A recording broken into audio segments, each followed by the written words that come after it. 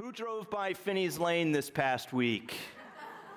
Okay, I did, of course, and I immediately started thinking of Isaiah 7:14, Ahaz's unbelief and God's great detours.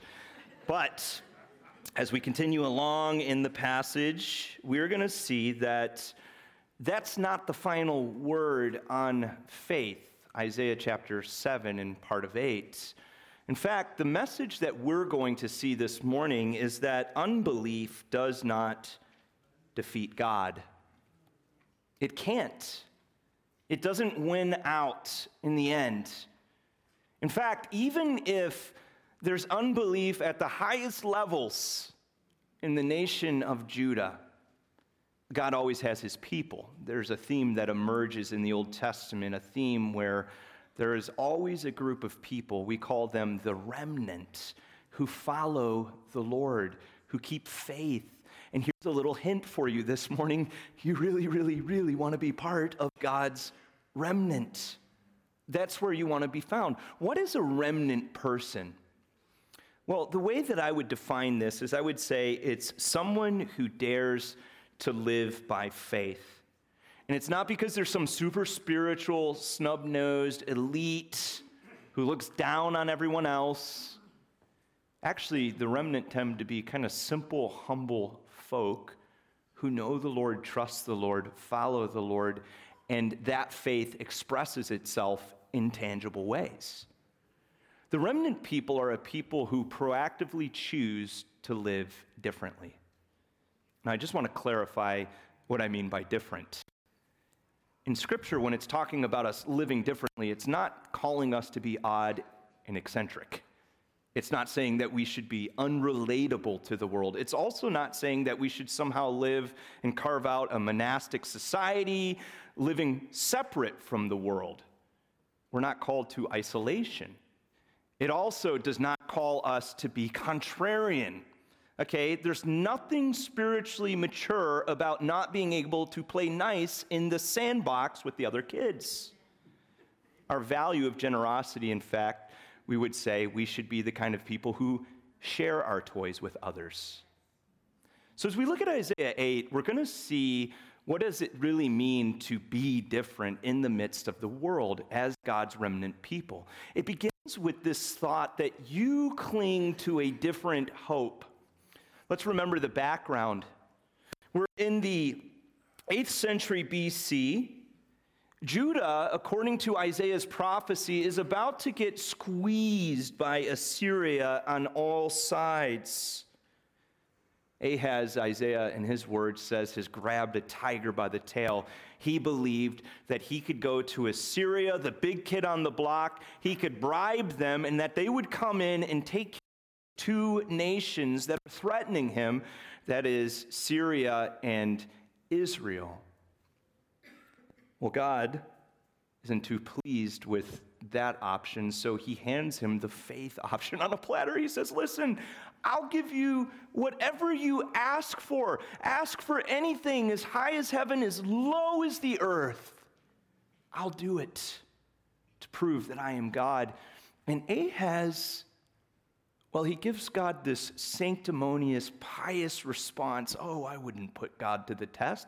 Meanwhile, he is jamming the nuclear button as hard as he can. He's calling in Assyria. It turns out that Assyria's power was more tangible to Ahaz than God's power. And that's how he broke faith with the Lord. Now, while all of this is going on, you have to ask the question, well, what about God's remnant people? What about the people who are faithful to him? This flood's coming. Judah's going to be nearly wiped out. What happens to them? Well, Isaiah answers this question, and he has some very frank, clear words to say. First, he tells us that when the flood comes, God's people aren't necessarily excluded from the flood. You see, we live in a world where when I exercise faith, when I walk by faith, it doesn't mean then that God kind of picks me up and puts me in this pain-free problem-free bubble. He's not a bubble-wrap God. If society experiences a recession, we might lose our jobs too. If the world goes through a pandemic, it doesn't mean faith makes me immune to a virus. I get the question a lot from people, well, why does God allow his own people to suffer? Why does he do that? I think as you're asking that question, you have to take a step back and realize that what you're expecting from God is, if I believe in God, I believe there should be some fringe benefits associated with that. After all, I'm putting my faith in him, and I expect to die of old age in my bed with a mostly happy life to show for it. But the Bible never promises that when we follow the Lord. And while I don't have all the answers to all the big questions, I have come to believe that God allows us to go through the pain and suffering of the world precisely because God wants us to be able to identify with the world. I can't influence people if I can't relate to them and I can't understand them. Think about Jesus. Why did he take on flesh? He was born as a babe in this pain-ridden world precisely to influence us, to reach us. And so God, in your pain and in your suffering, he is providing you with a platform to be able to showcase what it really looks like to walk with God in the midst of the pain of this world.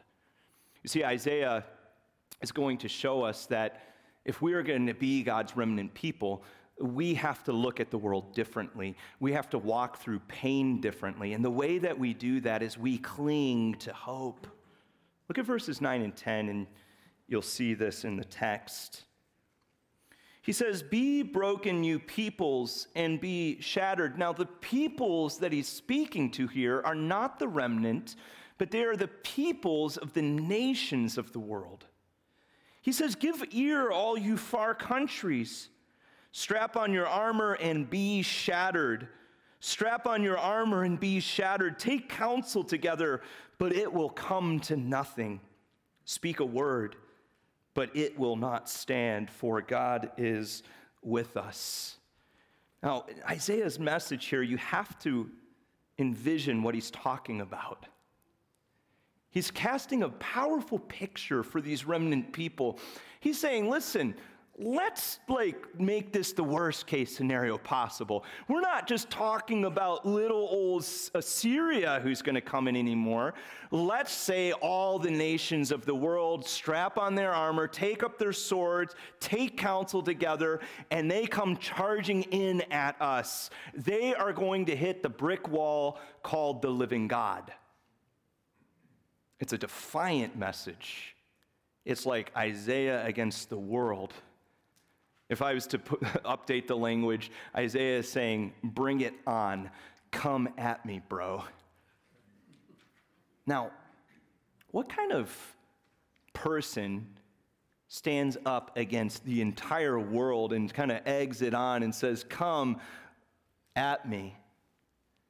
Well, Isaiah is either really confident or he's crazy. I mean, that's the bottom line. See, I think we can learn something about biblical hope from this text and this play in the text. You know that you have biblical hope when other people think that you have lost your mind because you're not losing your mind when everyone else is losing their mind. You got that?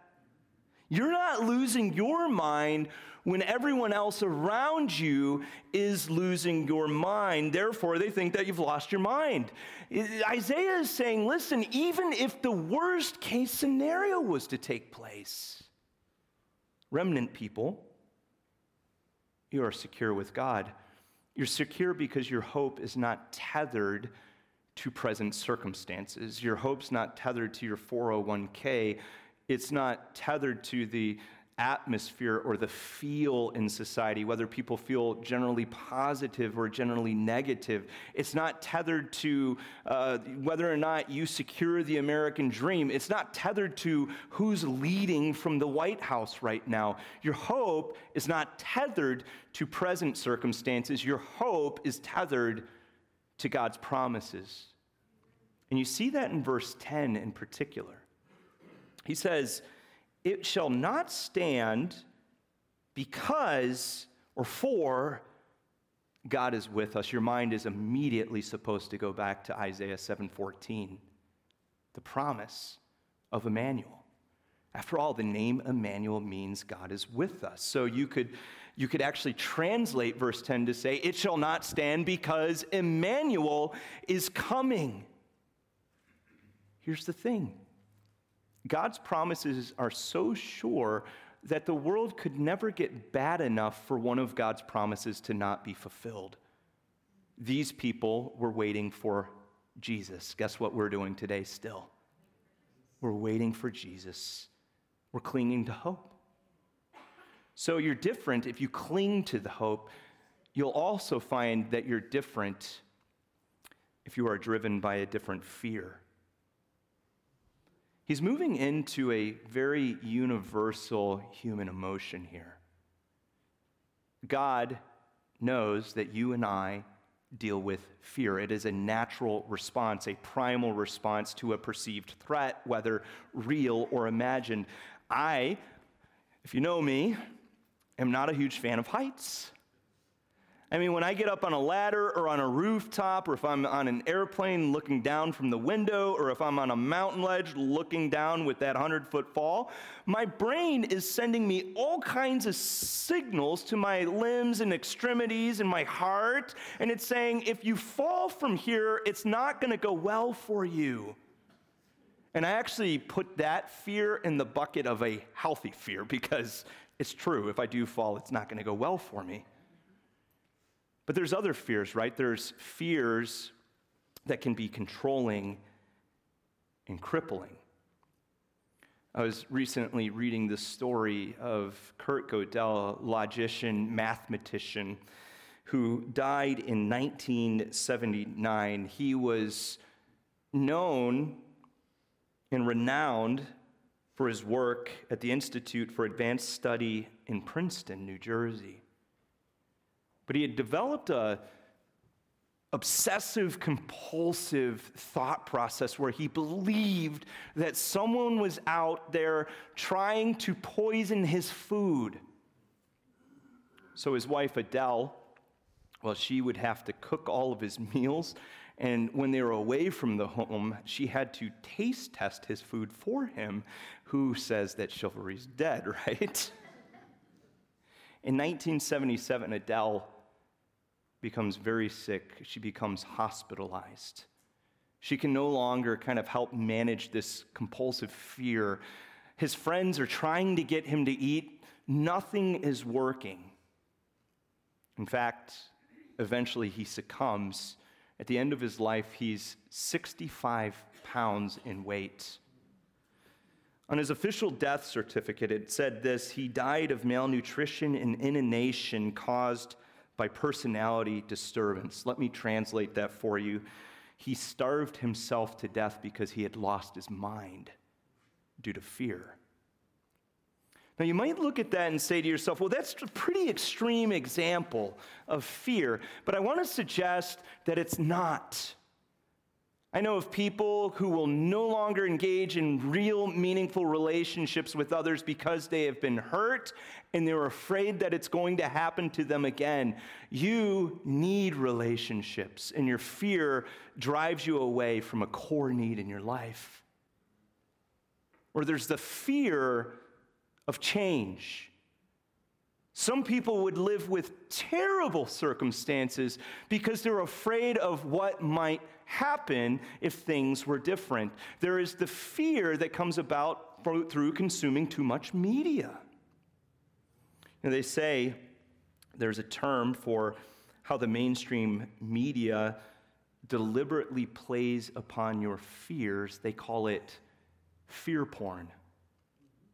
It's designed to get you hooked just like the other stuff. And the only way to deal with that fear is you actually have to quit the stuff cold turkey, in my opinion. You can't just keep consuming that stuff and then catastrophizing each and every day of your life. Isaiah has a word for the remnant people when it comes to fear. Listen to verses 11 through 15. For the Lord spoke thus to me with his strong hand upon me and warned me not to walk in the way of this people, saying, do not call conspiracy all that this people calls conspiracy, and do not fear what they fear, nor be in dread. But the Lord of hosts, him you shall honor as holy. Let him be your fear, and let him be your dread. And he will become a sanctuary, and a stone of offense, and a rock of stumbling to both houses of Israel, a trap and a snare to the inhabitants of Jerusalem. And many shall stumble on it. They shall fall and be broken. They shall be snared and taken. So what is the difference that defines the remnant people when it comes to fear? Well, according to Isaiah, the remnant people trade unhealthy fear for the fear of the Lord. Oswald Chambers said it very succinctly. The remarkable thing about fearing God is that when you fear God, you fear nothing else. Whereas if you do not fear God, you fear everything else. The core of these verses is verses 13 and 14. I like how Eugene Peterson paraphrased it in the Message. He said, if you're going to worry, worry about the holy. The holy can be either a hiding place or a boulder blocking your way. I like the message that Isaiah is putting forward here. He's saying this about God. Even if you choose to box God out of your life, no matter what decision you make in that regard, somewhere along the way, you're going to have an encounter with the living God. And in that encounter, he can either be a sanctuary to you, or he can be a boulder that causes you to stumble and trip you up on your way. And I suspect that he's a boulder because he's trying to get our attention. I have met God on both ends of the extreme in my life. When I was younger, he was a boulder. Now he's a sanctuary, and I much prefer the sanctuary, I've got to tell you. Now, what does it mean to the remnant people that God is a sanctuary? Remember, images are powerful. Images are a way to express things and download a whole host of information as you think about that one image. Look at this image on the screen. Now, what is this image representing? Come on. Okay, good. Because I was going to say, I'll put this picture up anywhere in the world and people would be able to answer that question. Isn't that incredible? The power of an image. Here is Mickey Mouse, and I can ask you more questions based upon this image, like who drew him first? And what company does that represent? And who's your favorite character from one of their movies? And what's your favorite movie? Sing a song in your head right now from one of their movies. Hakuna Matata, of course. If you wanted to visit Mickey Mouse's home on the East Coast, where would you have to go? If you wanted to visit his home on the West Coast, where would you have to go? Think about all of the information that can be downloaded by viewing one image. What does sanctuary mean to God's remnant people? Well, I suggest that it means far more than Peterson's translation, hiding place. We actually are meant to go back to Exodus, the big tabernacle. In Exodus 25, verse 4, God says to his people, and they shall make for me a sanctuary, and I shall dwell in their midst. It's such an impractical ask of God. They're dwelling in the desert, and he's telling them, give me your best resources and build this space so that I can dwell with you and set it up and tear it down as we go. What does that tell us about God? Well, he's a God who wishes to dwell with his people. And if God's dwelling with his people, then his people are secure because he's with them, and it's highly relational. He goes with them as they go, meaning that there's nowhere that you could go in this life where God doesn't go with you. He goes with you into your best moments and your worst moments. Makes me think of Paul's words in Romans 8 when he said, I am convinced that neither death, nor life, nor angels, nor rulers, nor things present, nor things to come, nor powers, nor heights, nor depths, nor anything else in all creation will be able to separate us from the love of God that is in Christ Jesus. If you're driven by a different fear, you will have a different agenda. You will have different preoccupations. It's not to say that we don't fear things. In fact, the people of God do fear things, but they're different. I fear that my kids might not walk with the Lord. Or I fear that at some point I might get distracted and my heart might grow cold towards the things of God, or that I might be so tempted that I would succumb to a temptation and dishonor the name of God. See, for the people of God, we know that our hope involves a different substance, and our fear comes from a different source. And Isaiah is going to take this one step further, and he's going to say this, that God's remnant people must be able to answer the question, what is truth? Look at verses 16 through 22. Isaiah moves on and he says, bind up the testimony, seal the teaching among my disciples. I will wait for the Lord who is hiding his face from the house of Jacob, and I will hope in him. Behold, I and the children whom the Lord has given me are signs and portents in Israel from the Lord of hosts who dwells on Mount Zion. And when they say to you, inquire of the mediums and the necromancers who chirp and mutter, should not a people inquire of their God? Should they inquire of the dead on behalf of the living? To the teaching and to the testimony. If they will not speak according to this word, it is because they have no dawn. Now, this idea of dawn here is speaking about revelation. If you're not holding to God's word, you don't have light in your life, he is saying. They will pass through the land greatly distressed and hungry, and when they are hungry, they will be enraged and will speak contemptuously against their king and their God and turn their faces upward. And they will look to the earth, but behold, distress and darkness, the gloom of anguish, and they will be thrust into thick darkness. You see, Isaiah is giving his people a powerful message here that if you choose to disregard revelation, it's as if you're walking through this life with no guidance at all.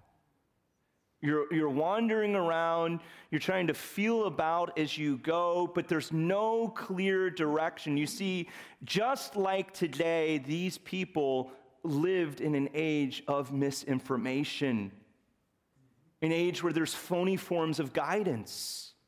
Now, in their worldview, they're answering the question, what is truth, and how do I discover truth, just like us.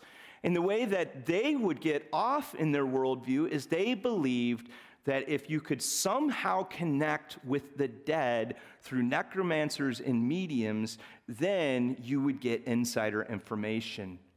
You'd have a leg up. You would be in the know.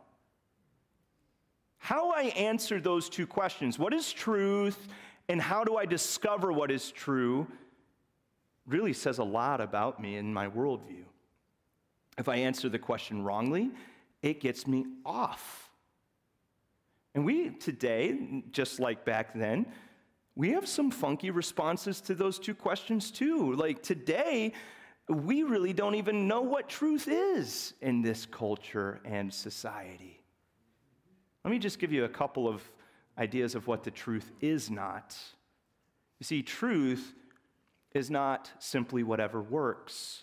We call that pragmatism. It might feel like it works to tell a lie to get what I want, but that would not be operating in the truth. Truth is also not what makes me feel good. Sometimes bad news is true, and it hurts to hear the bad news, but it's still true. Truth is not what the majority says. Just because 51% of people agree on something doesn't make it true. Truth is not defined by what was intended. I could have the best intentions and still be wrong.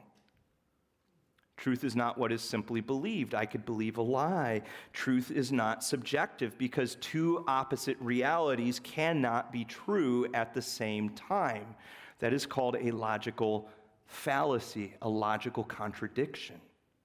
So then what is truth? Well, the Hebrew word emeth gives us this idea that truth is firm, it's constant, it's durable. Truth is something that is everlasting and can be relied upon. And as you're thinking about that definition, what source is eternal and always reliable? Well, it's God himself. If you look at the scriptures and they talk about the character of God, for example, in Romans 3:4, Paul says, even if everyone else is a liar, God is true. David in Psalm 51:4, God delights in truth.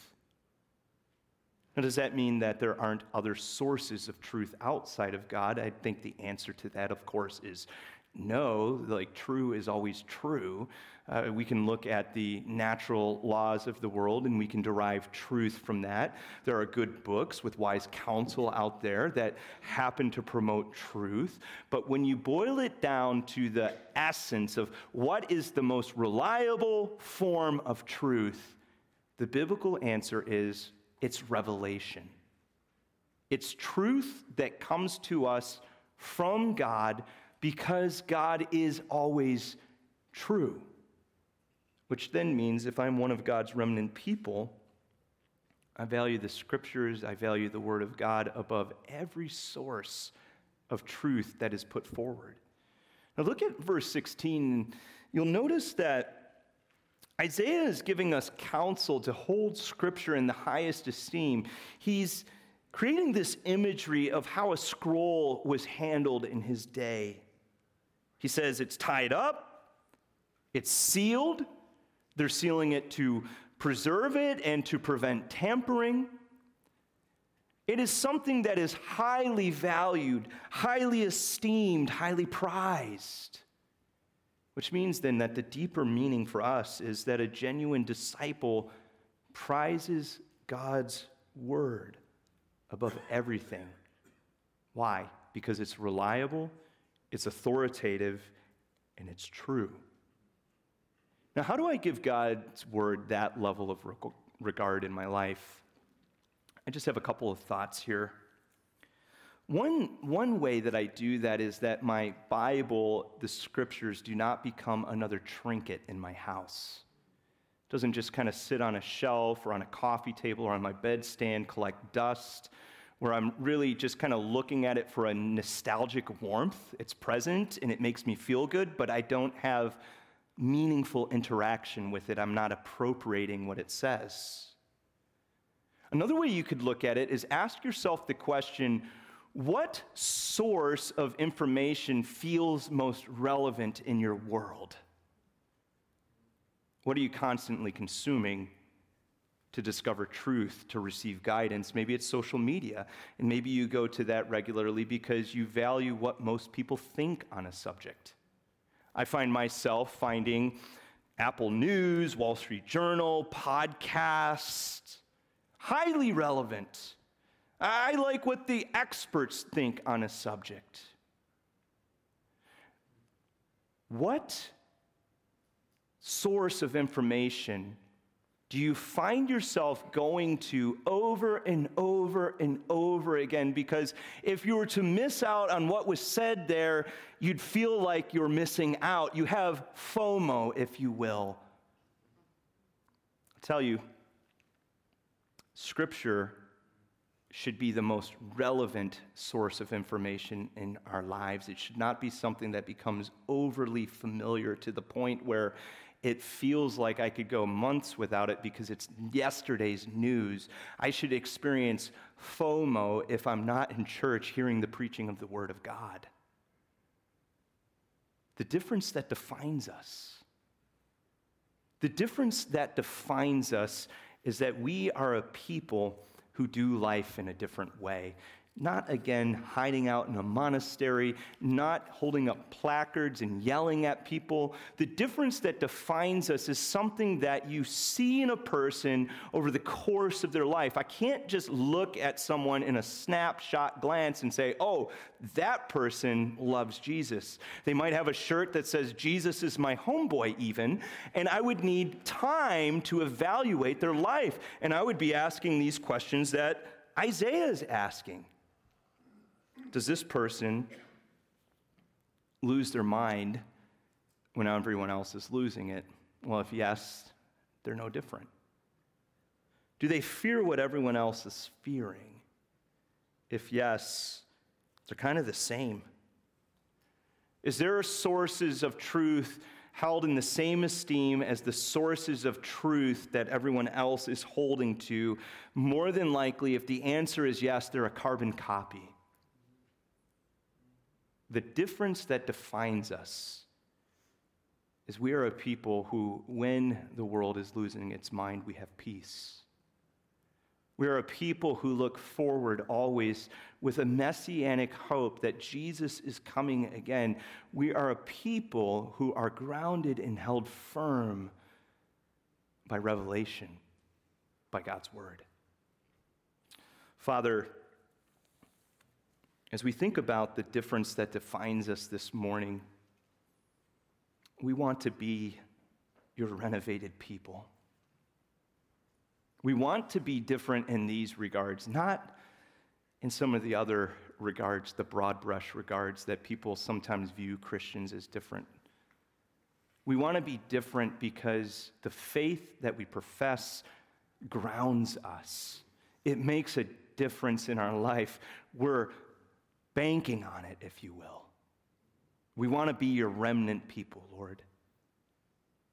We're opening our lives to you. We're inviting you. We're asking you to lead us, Lord.